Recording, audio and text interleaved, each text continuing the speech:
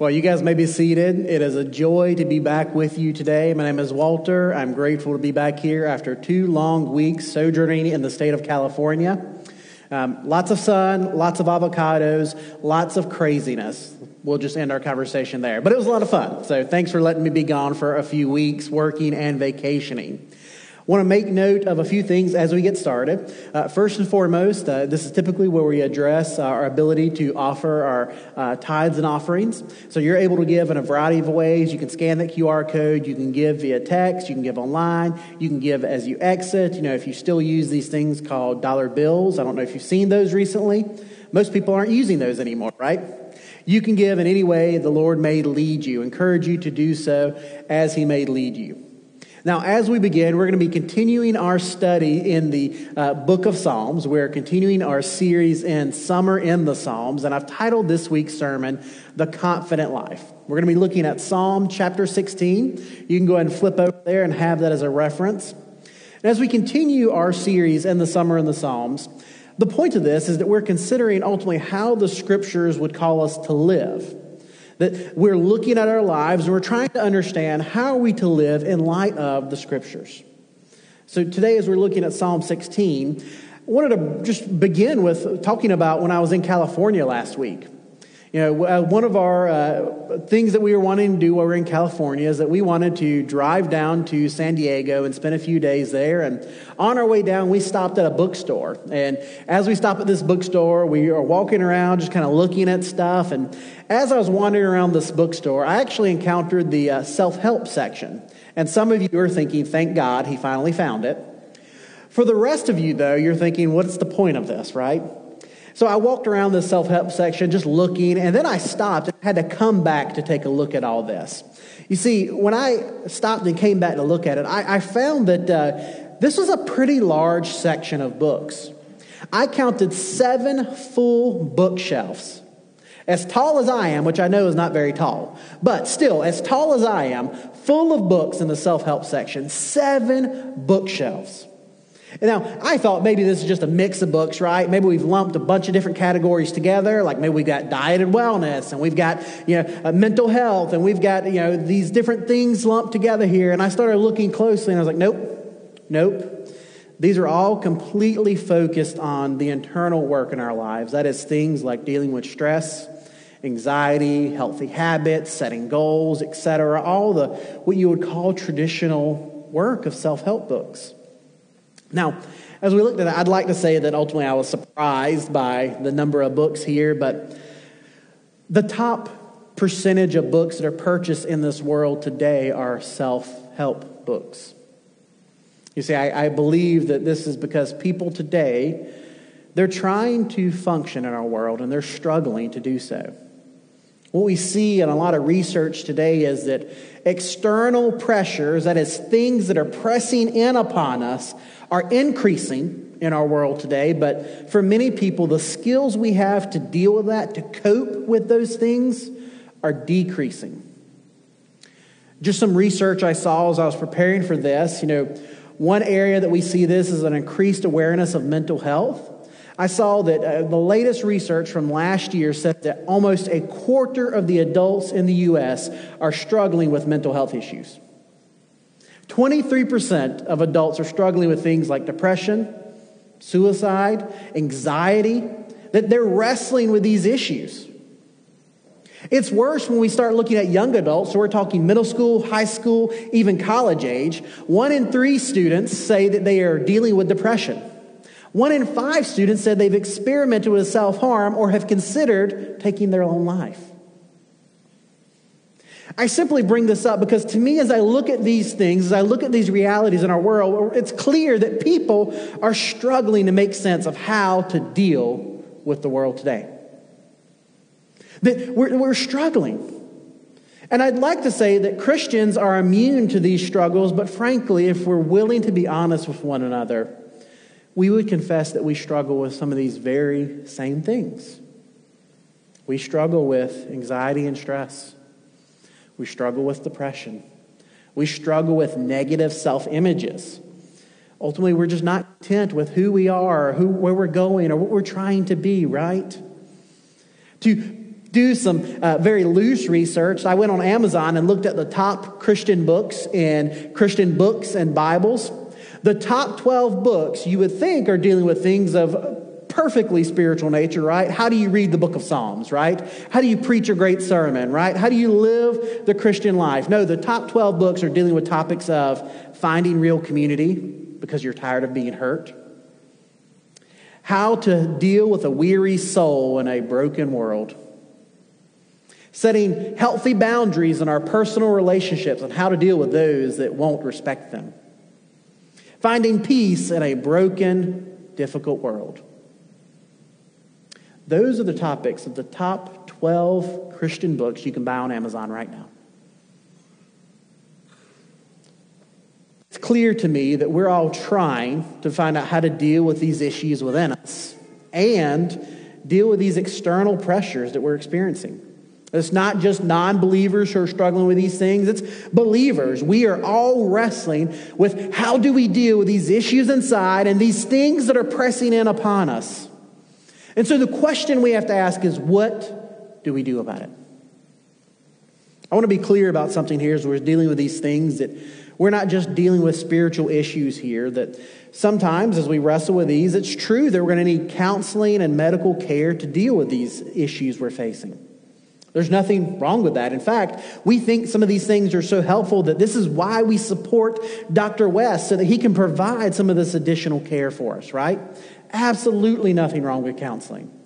For others of us, we're wrestling with things. There's going to be a need for medication and for care from medical professionals, and that's okay. We thank God that in His good common grace, He's provided resources and tools to the experts so that we might get the care we need.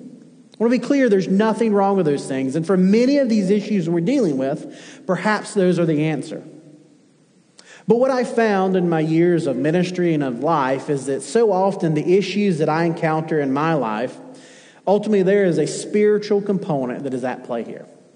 There's a spiritual component that we can't forget about. Because even if we're working on these other areas, we still have to deal with who we are in light of who God is.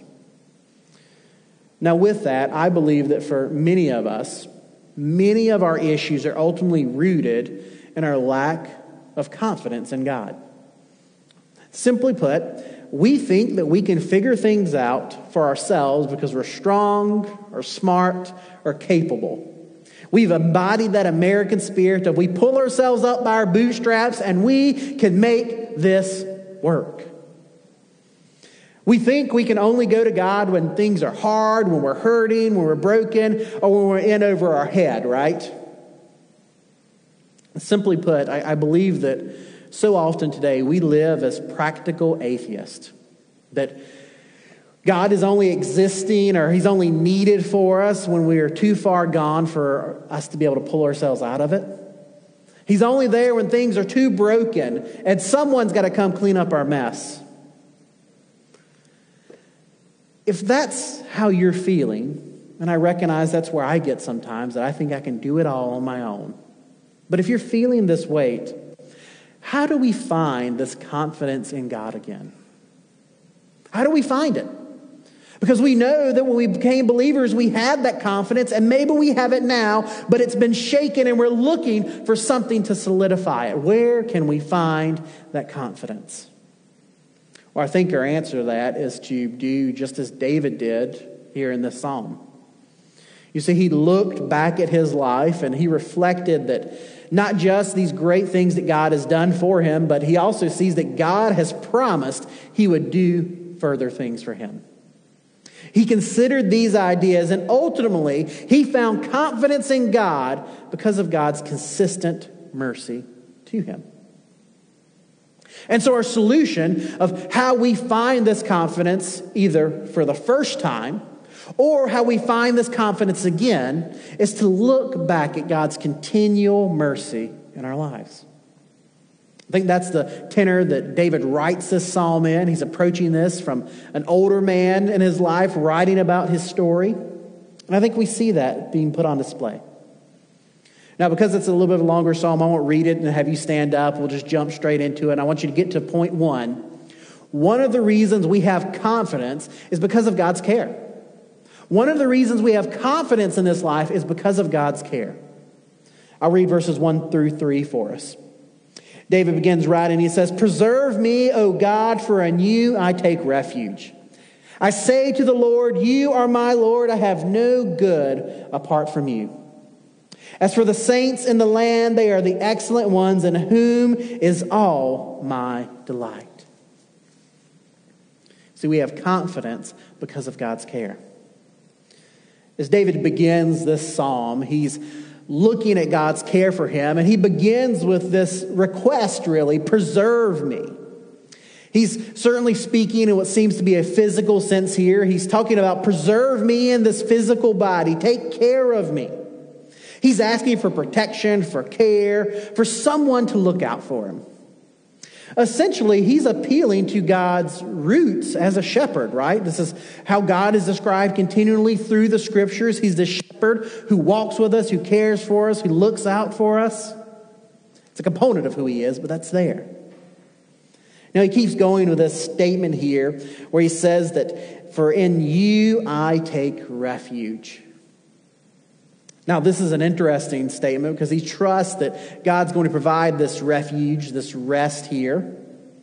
I think it's interesting as we look at this. I did a little research, and in my Hebrew class, I got a C, which means complete, okay? So I'm not an expert. But as I looked at this word, the word for refuge here, this can actually not just mean refuge, but also is commonly translated as trust. We'll look at that again.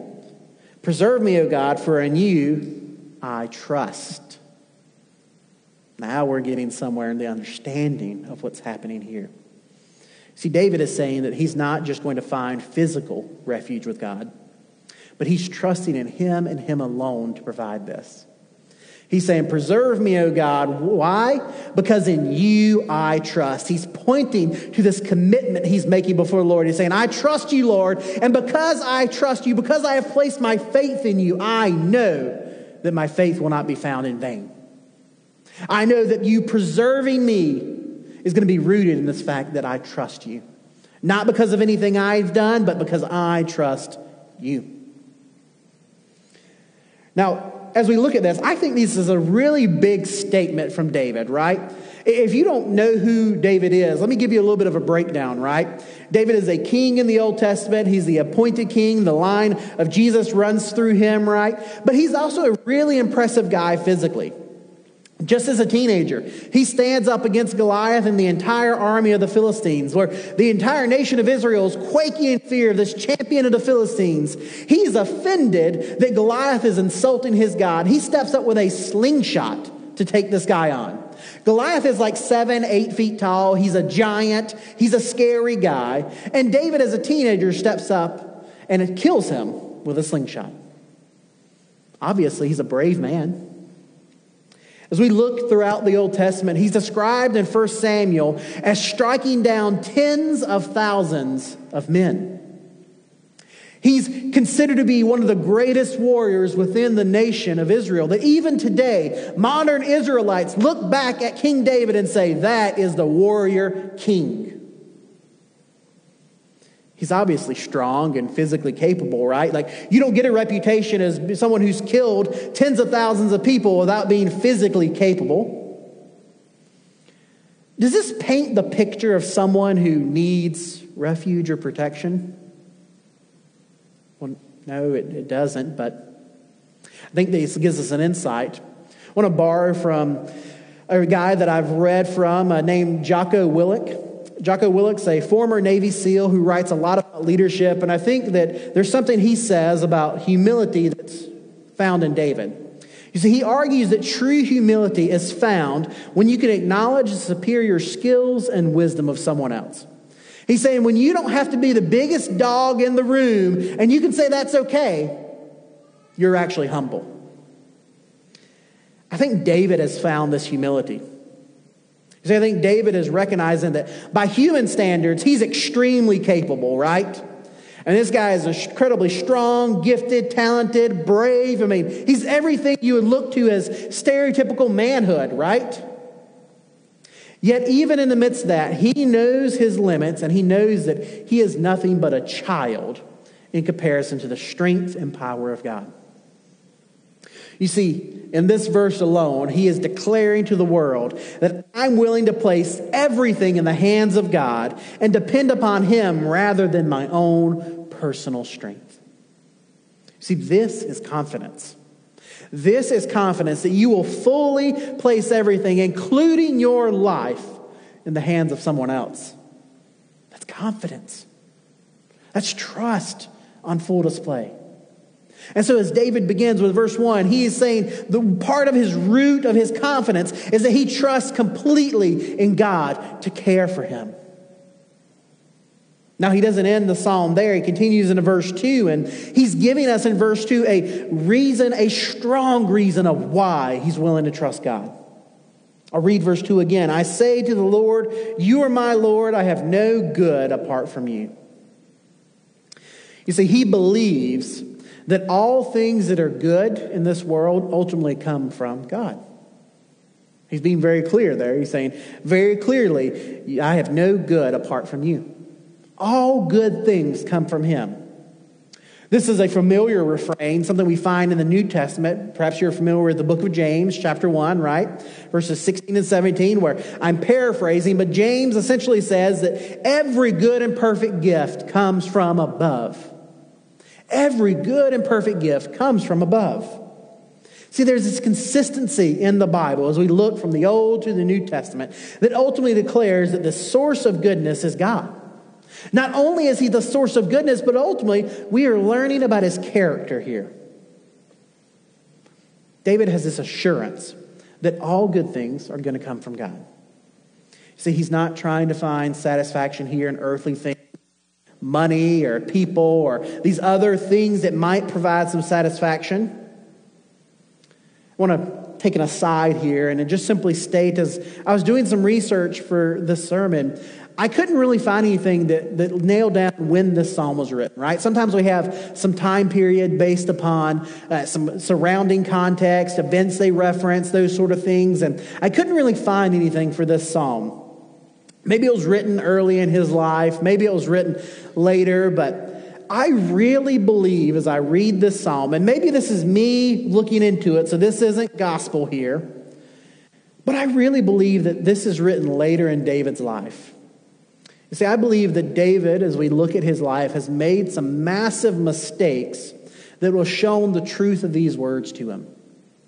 I think if you're familiar with David and his life, you might remember the story of Bathsheba, right?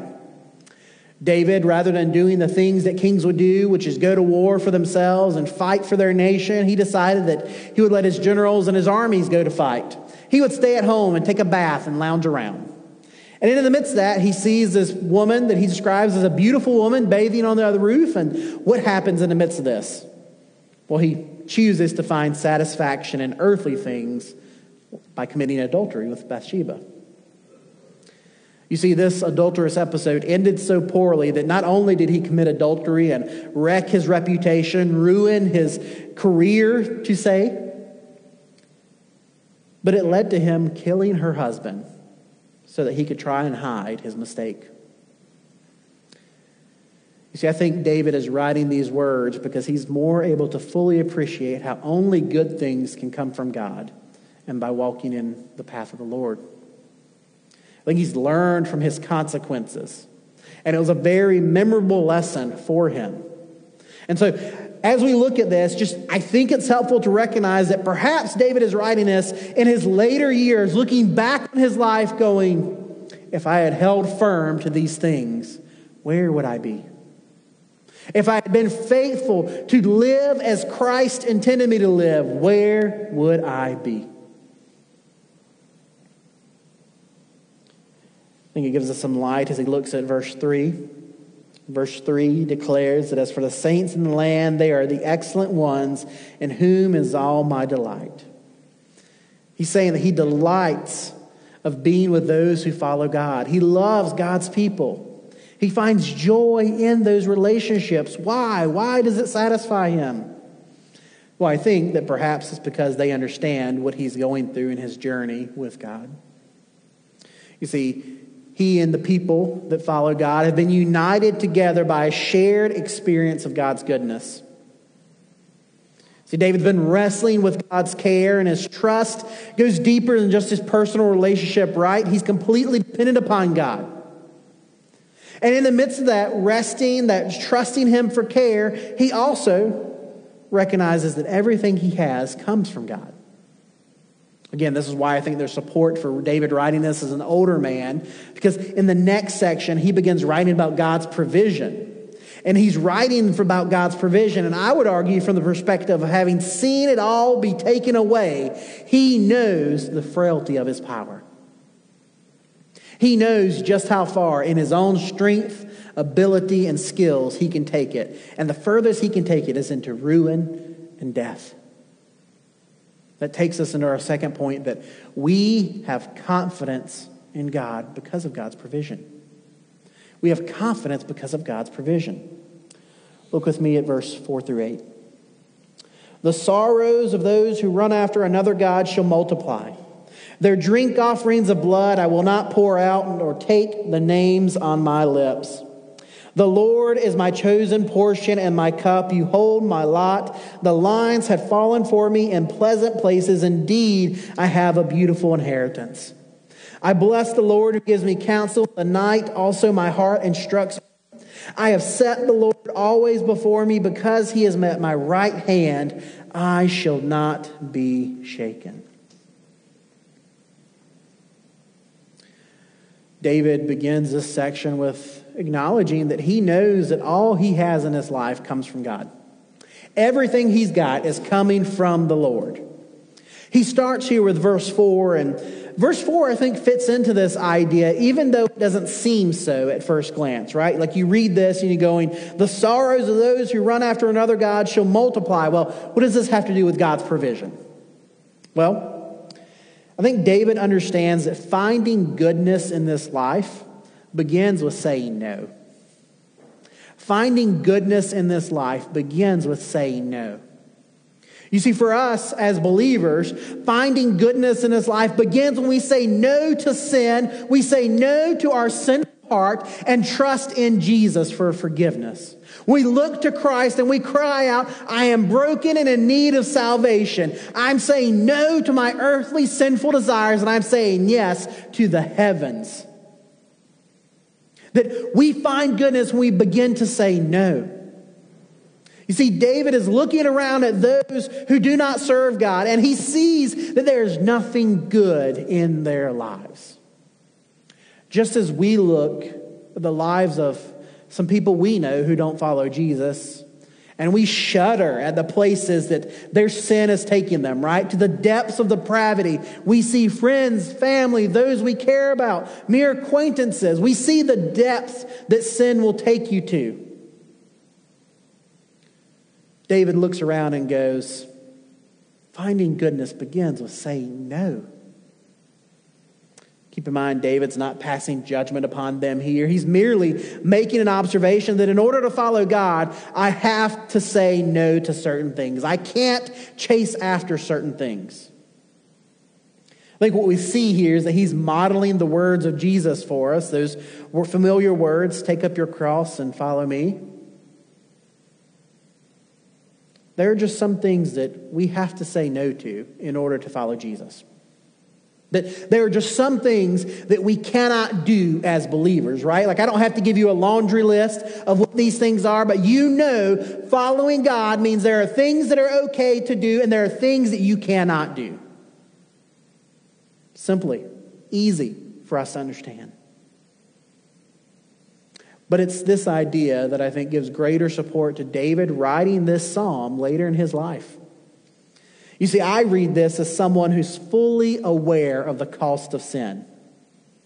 He understands exactly what sin will cost him, both in his relationships with people and with God. See, I read this as a man who's writing this, and he knows just how far sin will take him, and he's telling us to stay far, far away from it. You see, I would submit to you that this is a part of God's provision for us. Just as we might remember past physical pain and behave a little bit more cautiously, we're intended to remember our past pain from sin and behave cautiously. When I was a kid, I was probably Perry's age. I can't tell you exactly how old I was. And I was helping my mother in the kitchen. We were starting to cook dinner, and she cuts the stove on. We had one of those older coil stoves. You know what I'm talking about, right? And as this stove cuts on, my mother has cut it on. And I look at it, and it's as black as can be, because you know those things, they used to heat up nice and red and then cool down, right? And I told her that this thing isn't on, and to prove it, I slapped my thumb right on the stove. Well, one, my fingerprint's still a little funny on that thumb. But two, I learned very quickly that just because it's not red doesn't mean it ain't hot. I've never forgotten that lesson. I have never put my thumb so confidently on something that might be hot since then. I remember the past pain. To be fair, I don't even remember the pain. I remember the consequences. This is a part of God's provision. That just as I am more cautious around things that might be hot than I was at 7 or 8, we're intended to look back on our sin and to reflect upon the pain that it brought us, the consequences of our actions, and go, sin bad. Stay away. I know it's a simple concept, but God has wired us so inherently a part of this imago Dei, that He has created us in His image, that we have a natural aversion to this idea of repeating sin. That when we come to Jesus and we now are indwelt by the Holy Spirit, we now are able to say, no, sin is bad and I should stay far away from it. This is indeed a part of God's provision. Now, David keeps going as he's addressing God's provision in verses 5 and 6, and he's using some language that the people of Israel would actually immediately understand, right? He uses these references to things like portions, lots, lines, inheritance, right? And for us, those perhaps don't carry a whole lot of weight right off the get-go. Yet, these words he's writing, he's speaking, these are words that the Israelites would have understood, because he's referring to the division of the land to the people of Israel. If you remember from our Old Testament stories here, as we look back at the Old Testament and the Scriptures, we recognize that when the people of God had conquered the land, God then divided up the land among all the tribes so that everyone had a home. Everyone had a place to call their own. Everyone had what was necessary for their survival and prosperity in this new, beautiful land. You see, David is reminding himself and those that are listening of God's goodness in providing for him. By all metrics and standards, we look back on what we understand about David's rule and reign, even Solomon's rule and reign, is that David was quite wealthy. That he was actually probably an incredibly wealthy man by our standards. But right here, he's proclaiming that it all ultimately came from God. Why? Well, again, I think about David writing this as an older gentleman here. In his later years, he can look back and see that he has lost everything because of his mistakes. He can look back and reflect that he lost everything because he thought that he knew better than God. He lost sight of this truth, that God had provided everything, and he falsely began to believe that he had done it himself. He believed this idol that I am King David. I have changed Israel. Look at how people bow down to me. Look how they rejoice when I'm near. He lost sight that he was establishing a kingdom for God, not a cult of personality that would worship him. David writes these, I think again, as an older man, looking back at all the mistakes he's made and going, the thing that I need to remember is that God has provided for me continually. He gives us this final reminder of God's provision here in verses 7 and 8.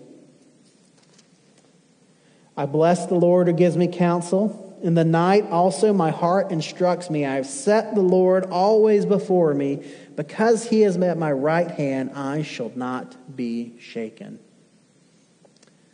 You read that, it maybe inherently doesn't seem like it's a part of God's provision, but I would submit to you that as he's describing God's counsel and his steadfastness presence, he's ultimately talking about God's provision for him. See, he's indicating that through the day and through the night, God is with him. He's guiding him. He's his right hand, supporting him, counseling him, holding him steady. See, God's guidance and wisdom in our life is indeed a provision from him. Simply as we think about this, God shows us how to live. He shows us how to live, and he directs our paths with his word. That's another familiar refrain, right? You see, he's giving us instructions on how we are to live a fruitful and faithful life. I think it's safe to say that as we look at this idea of provision, that's exactly what it's supposed to look like. We've been given exactly what we need to not only grow, but thrive. What David is telling us is that God has given us exactly what we need to live a life that would honor him. David would also tell us that it's up to us to see and use these provisions in a way that honors God. David could speak very clearly about the experience that he has in ignoring the counsel of God. Frankly, David could probably write a few books about what the consequences are of ignoring the counsel of God. He was really good at that. Yet, even as he's writing these words, he's very clear that we've been given exactly what we need. It's up to us to trust that God knows better than we do. See, David is saying, I have confidence because of God's provision, because he's given me everything that I need to make it work for his glory. He gave me strength. He gave me skills. He gave me courage. He gave me wise counsel. He gave me prosperity. He gave it all to me. Yet where does David end his life? Alone, abandoned, broken and poor. See, David would tell us that he had it all, the complete package. As they refer to him in baseball, he's a 5-tool player. He can do it all. And he still failed. And David would tell you that's not the fault of the Lord. That's his fault. For not trusting, for not truly resting in the confidence that he has in the Lord. Now, despite these several verses that David has written here, he would ultimately tell us that his confidence is not fully rooted in just God's care and God's provision. Those are important. Those are components of it, but they matter ultimately because of the third point. This is why David can write these words in confidence, because he would tell us that we are to have confidence because of God's victory.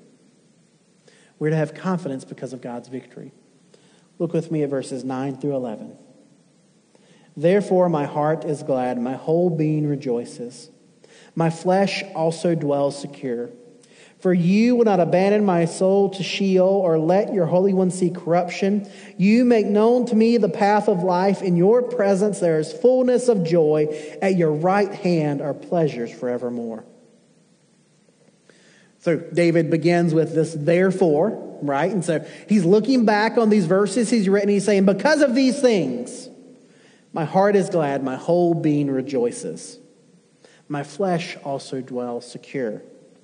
It's an interesting statement, right? Because we know that David dies, and we know that he's buried in a tomb, and we know that he, after a few hundred or a few thousand years, or whatever the time period is, his body's decayed. It's not in good shape. He's dead, and dead things decay. Like, we know this. But he declares that you will not abandon my soul to Sheol, or let your Holy One see corruption. Where's this confidence coming from? Where is he getting this idea from? Well, David writes these verses, and we actually have seen these verses a few times in our series in the book of Acts. They actually should be pretty familiar to you, because we've seen several sermons from the book of Acts that have directly quoted these verses for us. You see, we see them over in chapter 2 of Acts, where Peter's giving his sermon at Pentecost. He quotes these words as an assurance about why they believe Jesus is the Messiah. No, furthermore, why they know Jesus is the Messiah. Paul quotes these words in Acts 13 when he's preaching the gospel in Antioch, and he's proclaiming this good news that Jesus has risen from the grave. He's saying, David is dead and in the tomb, but guess who lives? The true King, Jesus. You see, the early church looked back on these verses that David wrote, and they looked at them as evidence of God's promise to David, yes, but also, more importantly, as a foreshadowing of the resurrection of Jesus. You see, David, throughout this psalm, I think, has been giving us this image of being face to face with God. He's speaking to God, perhaps. He's declaring these things before him. Yet we see this intimacy here change from this temporary thing to an eternal sense, right? David's writing this about the coming Messiah because he has confidence in his victory. No, not in his personal victory, but in the victory that the Messiah will have. See, he knows that he's going to die. He knows that his body is going to decay and break down. And he knows that hundreds of years from now, thousands of years from now, that they will know his name. They might even know where he's buried, but there'll be nothing there. Just a bunch of decayed bones, old rags, useless things. He's not writing about himself here, but he's writing about this resurrected Savior, Jesus. That's why he declares so clearly, for you will not abandon my soul to Sheol or let your Holy One see corruption. He's saying, you will not let your Holy One see corruption. He's pointing to Jesus. My soul will not be abandoned in Sheol because you're going to make a way for me to have this eternal relationship with you through your Son, Jesus. This is why the early church consistently referenced this passage. They talked about it multiple times, referencing several sermons we have recorded, because they knew that David did not have this hope, this confidence in vain. The apostles, over 500 people that 1 Corinthians tells us, they saw the resurrected Savior. And what every one of them would proclaim is that David did not hope in vain because his Savior lives. David did not hope in vain because though he was crucified, though he was dead, though he was buried, 3 days later, he walked out of that tomb. The early church looked back at this and said David could have confidence because of God's victory. Furthermore, David knew he could have confidence because he knew the promise of the victory that was to come. See, the early church and David, they rest their confidence in what we see in verse 11. See, in verse 11 it reads, you make known to me the path of life. In your presence there is fullness of joy. At your right hand are pleasures forevermore. You see, their great hope, Jesus' great hope, is that the path of life leads through death into everlasting joy with God. See, this is the hope that we have, that death is not the end. It was not the end for Jesus, and because of this, it will not be the end for you or for I or for David. You see, this is the victory that David is resting in, the victory of Jesus through his resurrection. Simply today, as we look at why we should have confidence, why we should live a confident life, yes, we should have confidence because God's cared for us. He's walking with us. He's a shepherd, as you can say. Yes, we can have confidence because he's provided for us. He's given us all that we have in this life. He's providing for his people.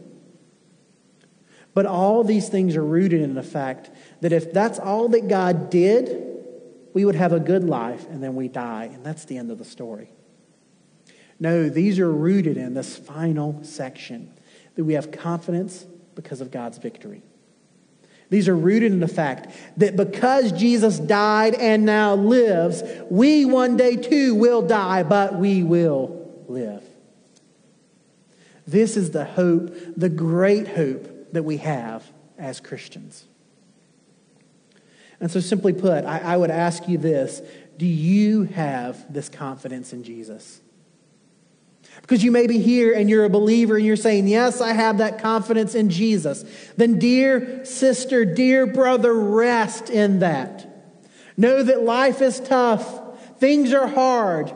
But one day, God will make all things right.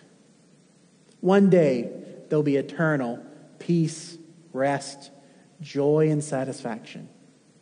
And though we labor and toil until that day comes, that sweet day will arrive. We have confidence in that.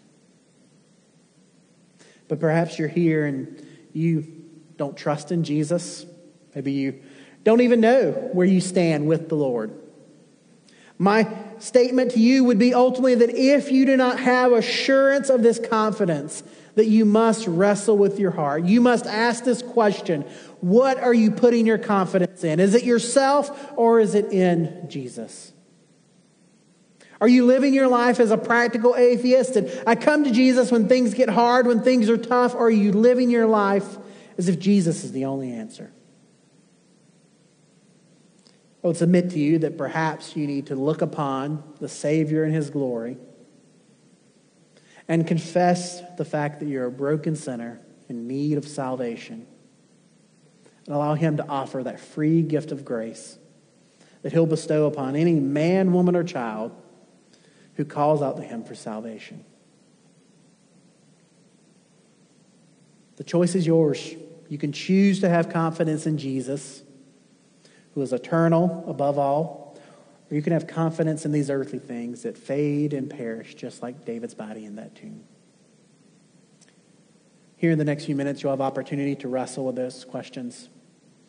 That we'll go into a time of prayer. It'll be a time of silent prayer to begin with, for you to reflect and wrestle with these ideas. And then I'll close us with a few words of praying and asking God to move in our hearts. After that, our worship team will lead us in a time of worship and rejoicing in the goodness of the Savior. And then we'll close and go about our day. My hope and my prayer is that when we close, it is not closing with confusion or a lack of understanding in your life, but you have clarity about who Jesus is and what He has done for you.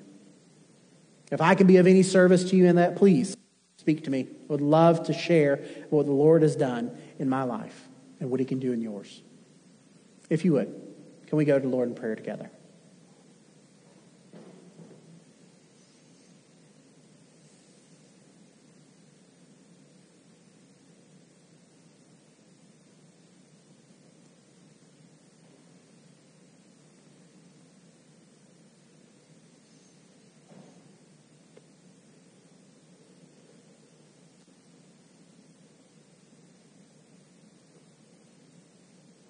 Father, you are good. You are a good, gracious God who is kind and benevolent to His people. Lord, as we come to you today, we're coming to you asking for confidence. We're coming and asking for confidence not to do a dangerous task. We're not asking for confidence to ask for a raise. We're not asking for confidence to believe in ourselves. No, Lord, we are asking for confidence in you. Lord, that for all of us, as we look back on our lives, we reflect upon the things that are happening in our world, that are happening in our midst, that are happening in our lives. We're asking, where can we find confidence and assurance from? The only place that will matter, the only place that will stand the test of time is finding it from you, Lord. And so, Father, as we assent to that, we recognize that this only begins with us trusting in Jesus. But we find this confidence, we access it only by looking to Jesus, by repenting of our sins, trusting in Him for eternal life and for salvation, and living as if He is the living, true God. So, Father, that is what I ask for those that have gathered, that if there are any here listening or present among us, if they do not trust in you, Father, I pray that they would repent today. For those of us that follow Jesus, Lord, I pray that you would encourage us. You would remind us of the victory we have in you. Give us an extra measure of this confidence so that we might find our way in a weary, difficult world. Lord, empower us, fill us with your Spirit so that we might fully see and experience your goodness and grace. Lord, it is my prayer that you are with us now, that you would work and move in this place, open our hearts and minds to be receptive to the good news that Jesus Christ has come to seek and save the lost. Be with us now, Lord. We pray these things in your name. Amen.